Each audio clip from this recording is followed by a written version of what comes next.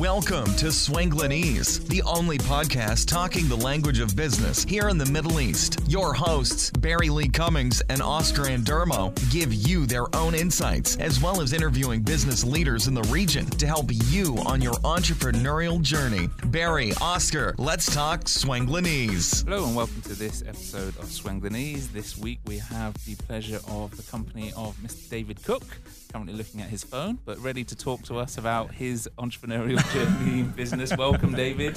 Thank you very much. Good to be here. So we're again out and about in Dubai, and the sun is shining. It's a nice time of year to be outside, but we wanted to have a chat with you, David, to see and learn, as we do with our listeners, about what you've done. So as with all our guests, if you would like to start at the beginning, not necessarily at birth, but let's go back to the beginning of the adventure in terms of your move over to the Middle East and what you've done whilst you've been here in the UAE. Sure, no worries. I'll try and keep it short and sweet because that was 10 years ago.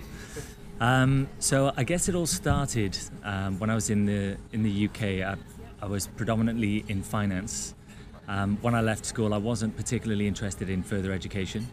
I was very much into cars and everything else that 18-year-olds are. And I thought, how can I earn the most amount of money in the shortest space of time? And I happened to be good with people. I happened to be good at sales.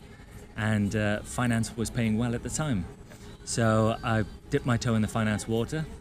It turned out that I actually was good at numbers, and I was good at people and good at sales. And,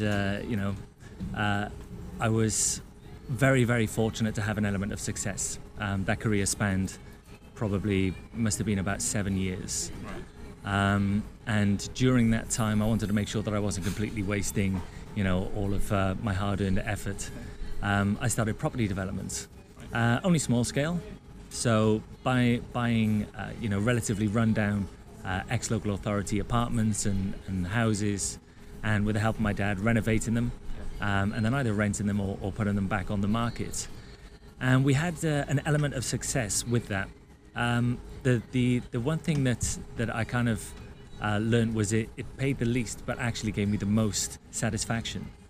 Being part of a significant transformation and knowing that I played a big role in it actually gave me more gratitude than the money that came at the end of it. It wasn't just all about the money. No. It most certainly wasn't, actually. And you know what it's like. You get older, you mature ever so slightly. If you ask my wife, she still thinks I'm like Peter Pan. The boy that never grows up. We all are. When you talk to any of our wives, it's like, when are you actually going to grow up? But, exactly. Yeah. And I actually, over the course of maybe a 2-3 year period of doing this, I grew very, very attached to being part of the physical transformation of properties, and to the point where I actually thought, well, hang on, could I make this a living, if that makes sense? And plenty of people were making a lot of money from property development, but the type of money that I was aiming for, I would need to go a lot bigger.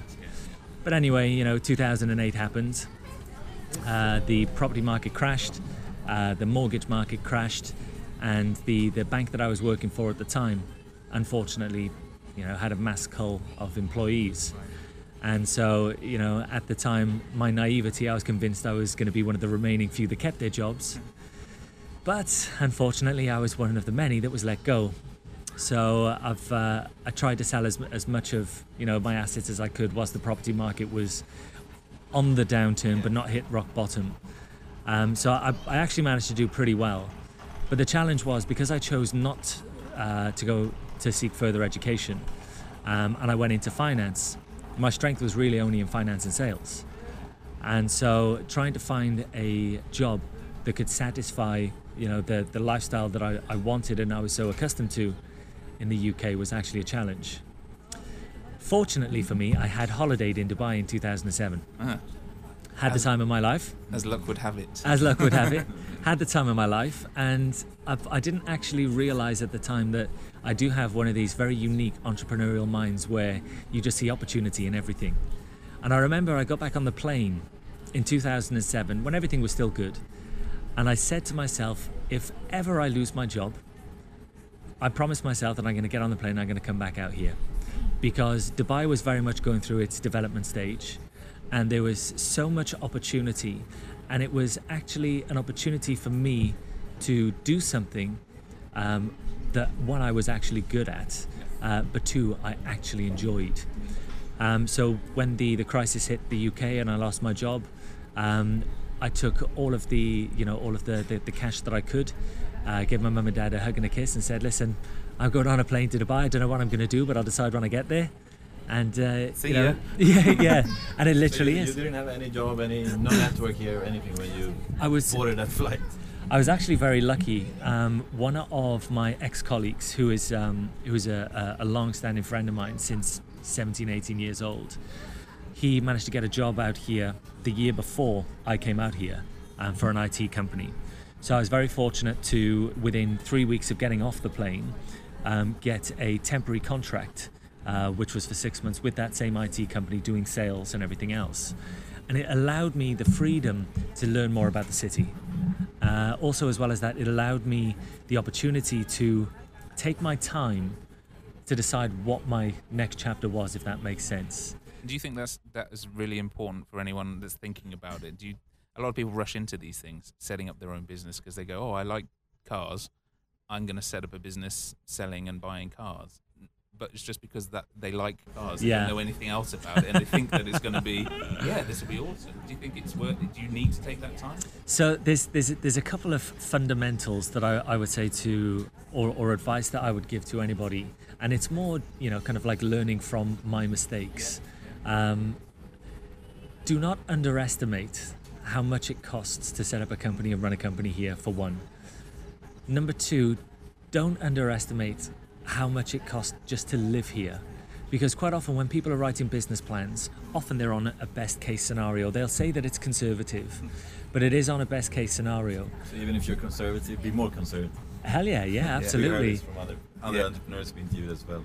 Sure. I think said the same thing. Yeah. Because the challenge that you have is that, on paper, let's just, for nice round numbers sake, let's say for argument's sake, it'll cost you 50,000 dirhams for the first year to run your business. So that takes care of, an off-the-shelf website package, branding of some description, your business cards, the license, your visa, and, just networking. Yeah. So that's 50,000 dirhams that actually is an outlay. Yeah. Then you've got, obviously, your living costs. Now, even if you're in a studio, the other side of Sheikh Mohammed bin Zayed Road, you're still going to be paying 60, 70,000 dirhams. Yeah. You then got your DIWA, which is another 1,500. Then you got your transportation. Then you've got your, shop and everything else. So that's actually what I severely underestimated. So what happened is 10 months, no, not even 10 months, 6 months in. So I shook the hands of the guys at the IT company. I said, thank you very much for the opportunity. I have a feeling I'll be seeing you, in the very near future. But, destiny's calling. I now need to make the break and do my own thing. I would say it was about 6 months, bearing in mind I flew over here with a decent sum of money by UK standards. 6 months into it, I'd completely run out of cash. To the point where I was eating beans and pasta. So I'm a Brit, I love beans on toast, and I love, pasta, anything quick. Yeah. So I was eating beans and pasta for about 2 weeks. And at the ripe old age of 29, I even had to phone my mother and ask her to borrow £1,000, Wow. Yeah. So it was a very grounding. I'm not even sure if that's a word, but humbling. Thank you. I'll stick with that. Very humbling experience because 2 years before I was living the dream. I had 4 properties. I was driving a car that could go 0 to 60 quicker than a jet and all that jazz, everything else. And then to suddenly be stuck in a studio in a not very nice part of town, eating beans, it's... What was the first business that you set up after those 6 months at the IT company? So, when I was at the IT company, a lot of the work that we were bringing in was actually fixing the messes that other IT companies had made. Yeah.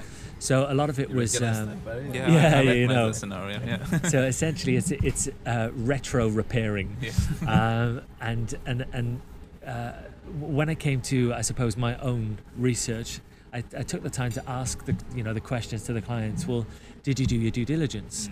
On what were you basing your decisions? Was it only IT that you were let down with? And it turns out that actually, no, they were let down on, the fit out. They were let down on design. They were let down on a lot of elements. And the challenge is when someone sets up a company, you have a fixed budget. And so quite often you are driven by price. But when you base your decision on price and you don't do your own due diligence on finding out whether or not you're going to get good value for money for that charge, you will end up paying more. Of course, yeah. So what happens is that actually if you don't have more, you're stuck. Yeah. Because you don't have an office, you don't have a trade license, you have nowhere to practice your business, and you have no way to make money. Yeah. And you've run out of cash, yeah. which is actually pretty much the situation that I found myself in. Right. So what I did was I thought, well, there must be good people out there. I'm working for a company that is one of those good people, or I was working for a company that was one of those good people. If I could find a handful of good IT companies, good furniture companies, good design and build companies, maybe I can represent the clients and at the same time represent these good companies and bring the want together with the supply. So being a bridge between. Absolutely. It was almost like I was, for lack of a better phrase, the broker for the good companies of Dubai. The challenge, which is very, very key actually, is that it was a new business model for the region. Because everyone's heard of a property broker, you've heard of a mortgage broker, nobody have really heard of a project broker, Yeah, you know. so, who's going to pay, you know? Absolutely. And you know, it was a challenge because, you know, people were struggling to get their head around it, and they're like, well, what are you going to do that I can't? Yeah. You know, and it was trying to communicate in a way that they would best understand it so that they see value. Yeah. But that's difficult in this market because, and even now, it's still this idea of price versus value. It's still very difficult to emphasize or explain to somebody that this is value for money. Yeah. It's not the cheapest option, but as you said before, people say, well, you're 10,000, he's 50,000, this one's 3,000, this one's 500. Oh, I'll just take the 500 because you do all the same thing. Yeah, right? yeah, like, absolutely. well, that's not quite true. No, it doesn't work that way. And quite often, what the clients in the early days, what I heard them say was, well, actually, it's so cheap, it's almost worth running the risk. And well, you've just used cheap and risk in the same sentence. Yeah. You're building a rod for your own back. Am I wasting my time even speaking to you, you know? Because obviously you don't understand or appreciate the importance of getting the end product delivered on time and within the original budget. So with originally, when I was looking at these kinds of services, I dreamt up a name called UAE Compare. So essentially what I was doing, I was giving my potential clients the opportunity to compare apples for apples and like for like. Yeah. And the original plan was to branch across the whole of the UAE. So I ran out of money after 6 months, just to kind of like put a lid on that. Yeah. And I managed to, thankfully, the universe was definitely on my side. A client that I was pitching to turned around and said, listen, I love your business model. You're going to save me a whole heap of time. I make far more money doing what I do best than trying to manage a project. I like what you're doing. Can I help you? And I said, a bit tongue-in-cheek, well, actually, 500,000 wouldn't go amiss. He said, okay, what would you spend it on? And I was like, I don't know. I was just throwing exactly. numbers out there. So he said, well, listen. I'm tired of eating beans. Exactly. So basically, he said, well, listen, take the weekend to think about it, create a high-level business plan. I appreciate business plans change. And then come back to me on Sunday, Monday, and we'll sit down and have a chat. So I sat back down with him Sunday, Monday. I said, listen, if I was fortunate to secure 500,000, this is what I would spend it on. So, he had a quick read through it, and literally then he got the checkbook out, wrote out a check for 250,000 dirhams and said, here's 50%. Yeah, let's see what you... Are we of the same understanding that this 50% covers this, and this for the next 6 months? And I was like, yeah. He said, okay, if you do all of this, you won't need the extra 250,000. Wow. And I thought, wow, ballsy move. Yeah. He doesn't know me from Adam, you know? Did he take equity or just... Yes, yeah. So it was very much, but he was extremely, it was one of those, well, listen, I'm not even going to dictate to you. You tell me what you think this is worth. Yeah. And so we came up with a very good arrangement that he was happy with and I was happy with. Obviously, I'm leaving out a ton of detail here. There's a lot of fast forwarding going on here. These are the good bits. Yeah, exactly. I'm giving you the juicy info. Yeah. So anyway, that's true to his word. That 250 did make the difference. Yeah. We were able to keep the company generating a revenue that was enough to cover its bills, but there was no significant growth. Right. And what happened, I got to the end of year 2 and I looked at the numbers.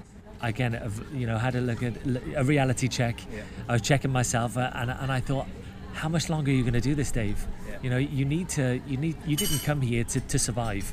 You came here to make a difference, and ultimately not live this life that you are. And so I enlisted the help of what I would now call him a mentor. Yeah. And did you understand what that was at the time? Idea. No idea. I hadn't even heard the word, I don't think, up to that point. Is that our common friend Scott? Yes, it is. So Yeah, Scott, that's if you're listening to this. Yeah, we love you, buddy. I owe you a lot. So he kind of stuck with me for 3 years, and I remember him saying to me at the start, he said, listen, I will never tell you yes or no, and I'll never tell you which direction to take, which he never did. In fact, he always talked in riddles. I had to read between the lines most of the times. And anybody that knows Scott will know, what do I take from that? Is it? What? Yeah, okay, I'm going that way. And he said a lot of the teachings you may not agree with. He said, but just understand it's from years of experience and everything else. Whether or not you decide to act on it is your call. So I thought, well, hey, this guy's the grandmaster. It's Mr. Miyagi with Danielson. So I decided to do everything he kind of led me to believe was the right direction. Yeah. And lo and behold, by the end of year 3, so I crossed over the bridge into year 2. We were just surviving. By the end of year 3, not only were we in profit, but we actually had an employee on the books. Yeah. By the end of year 4, we were in more profit. We had 4 employees. By the end of year 5, Scott was kind of at the end of his tenure, as it were. So it was an unofficial 3-year gig, yeah. And the initial investor was kind of at a point where he could take it or leave, being in the organisation, yeah. And so we had a restructure, and the old UAE Compare, we decided to, in the restructure, set up, do a deal where basically Scott had the opportunity to bow out, right. And the original investors had the opportunity to bow out, and any other equity partner at that point had the opportunity to bow out, right. Because I, as David, and the company were in a position to be able to make that call and commit to that financial obligation, right. Or financial commitment, which was nice. So what happened is that I decided that I believed that I had learnt enough, both life experience trying to do business in Dubai, yeah. But also from Scott, and Scott was also going to stay on to a degree as a personal coach for me, yeah. And then we rebranded because I thought the old UAE Compare, I want to do things differently. As a small business owner, you know that you constantly have to roll with the punches, and you need to continually look at your business model and evolve based on the market conditions and the client's actual needs, not what we think they need. And going into 2015, we were a completely different beast. And so it made sense to change the company branding, communication, language, and direction to one that was better suited to what the product and service offering now was. Plus, it also didn't help that there was a insurance company with a very similar name. Yeah. We had multiple calls and emails and whatnot, wanting life insurance and all the rest of it. Yeah. No, these are the guys you need to speak to. You broke it out. I was just about to say, in hindsight, I probably could have made quite a bit of cash from it. Yeah. But yeah, since changing the name, we've laser beamed the focus on 1 or 2 elements of the business rather than 5 or 6, and we've now become recognised as experts in those fields. Right. And the good thing is that casting your mind back, when you break through the 2-year barrier, and I'm not sure whether or not I can speak on behalf of anybody else, but it's almost like the universe or whatever beings there are above is like, fair play, you've lasted 2 years, stuck it this he's long. Here for the long term, yeah. Okay, let's open the floodgates. I think for a lot of companies it can be at the 3 or 5 year point actually that happens, depending on your business and depending how hard you work in some cases to get it there, that you do. There's a lot of sacrifice that goes into building these overnight successes. And I mean, we interviewed a lot of entrepreneurs on this podcast, and everyone has at one point in time had their beans or whatever equivalent from their country. Like tough times financially. I remember when I was the point of I can only put 20 dirhams in the car. Oh yeah, of yeah, petrol. yeah, yeah. Which meetings can I actually go to this week? Because I can't drive that far until this comes in. Oh, and I that remember comes in. those But days. These are things that you have to go through to.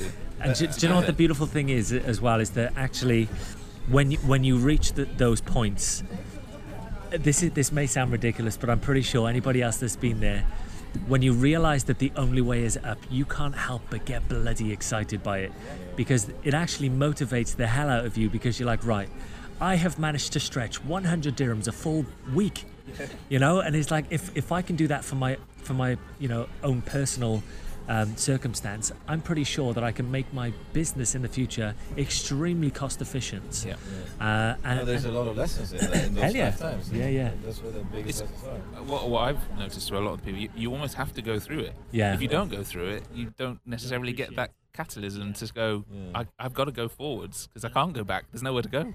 And when you're there, it's not fun at all. No, it's not fun at But all. then when you look back, like actually the lessons that I learned, and there's one guy that says when you don't have the resources, you need to become resourceful, because that's the only thing you can do. Work harder, longer hours, and call sales calls, more sales calls. Yeah. But just a general question. You're 10 years here in Dubai and UAE. What are your, like, someone that is new here? What advice would you give him to succeed in life in general, like business in general here in Dubai? Like what lessons of success would you give to someone So who's a little bit newer in Dubai than you? I would probably, if I had the luxury of speaking to them before they got on the plane, tell them not to get on the plane yet. I would want them to ideally build relationships long distance first, whether it be Skype, telephone, email, get as much insight from people who are living it, so that, because I mean, we've all been there. You speak to people that are successful, and they only tell you the great things.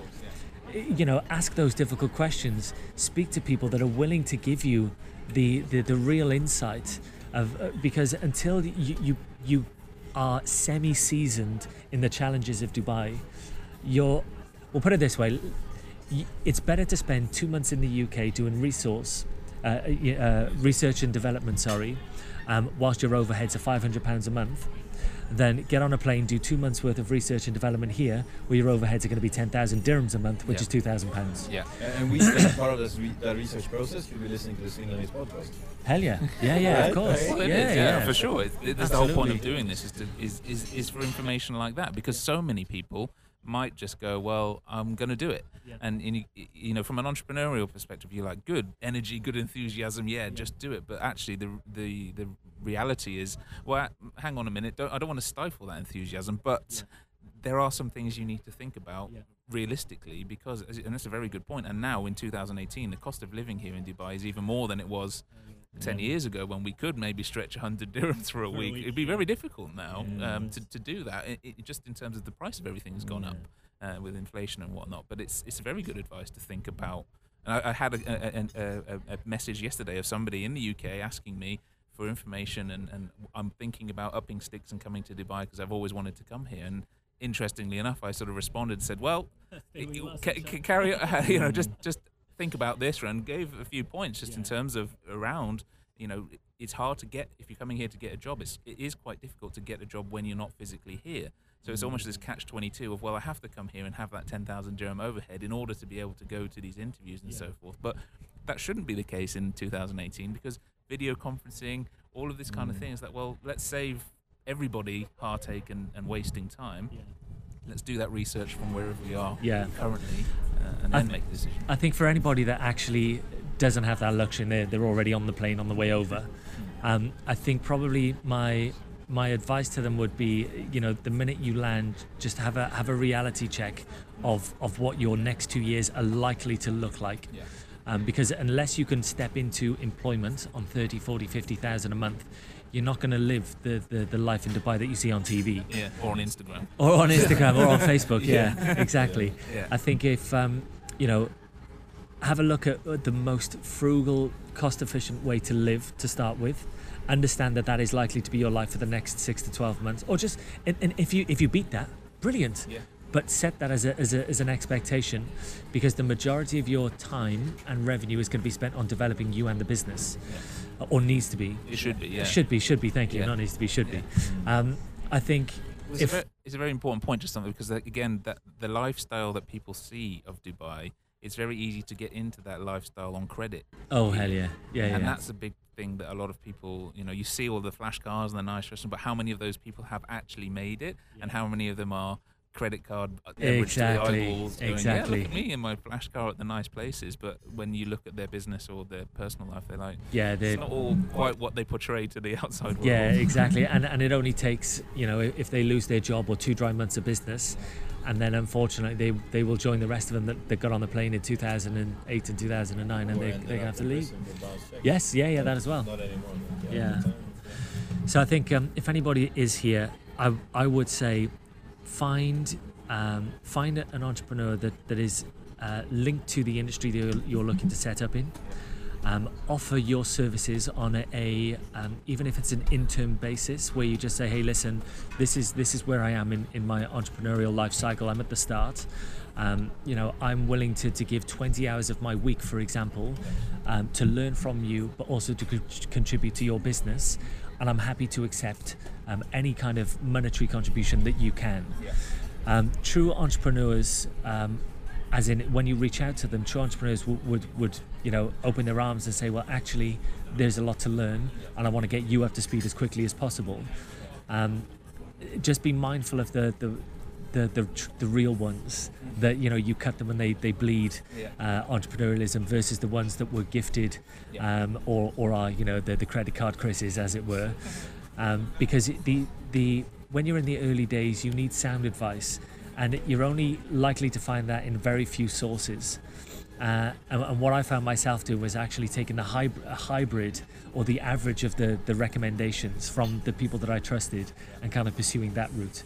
So if you get the wrong people giving the wrong advice, you could find yourself in Dubai for a very short space.